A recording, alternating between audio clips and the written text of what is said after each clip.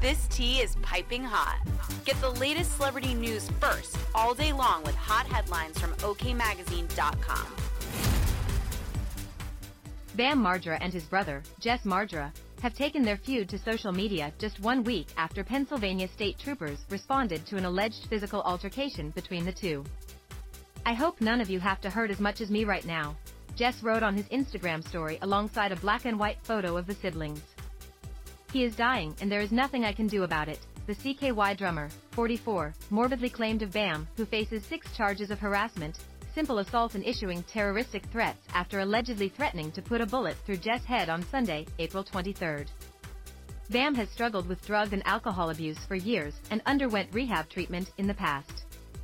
While Jess seemed to be worried about his brother, he is also ready to drag him to court, as he claimed to have suffered permanent hearing damage as a result of Bam's verbal attack during their violent dispute in Pennsylvania last Sunday, which the MTV alum fled from once police were called to the scene.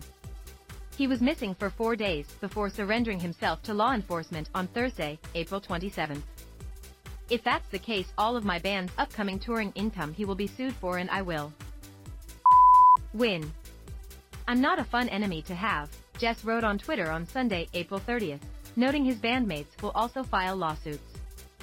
Every band member from every band's sick, lost income from canceling, crew members, tour bus companies, management commissions, concert promoters, booking agencies and accountants, Jess added, regarding the list of individuals Bam potentially hurt by supposedly causing harm to his brother. Meanwhile, it seems Bam isn't going down without a fight, as he also took to social media to confirm that he plans to sue his sibling after Jess made harsh allegations that Bam had a bad meth habit, as OK previously reported. "I just got out of the courthouse with my lawyers.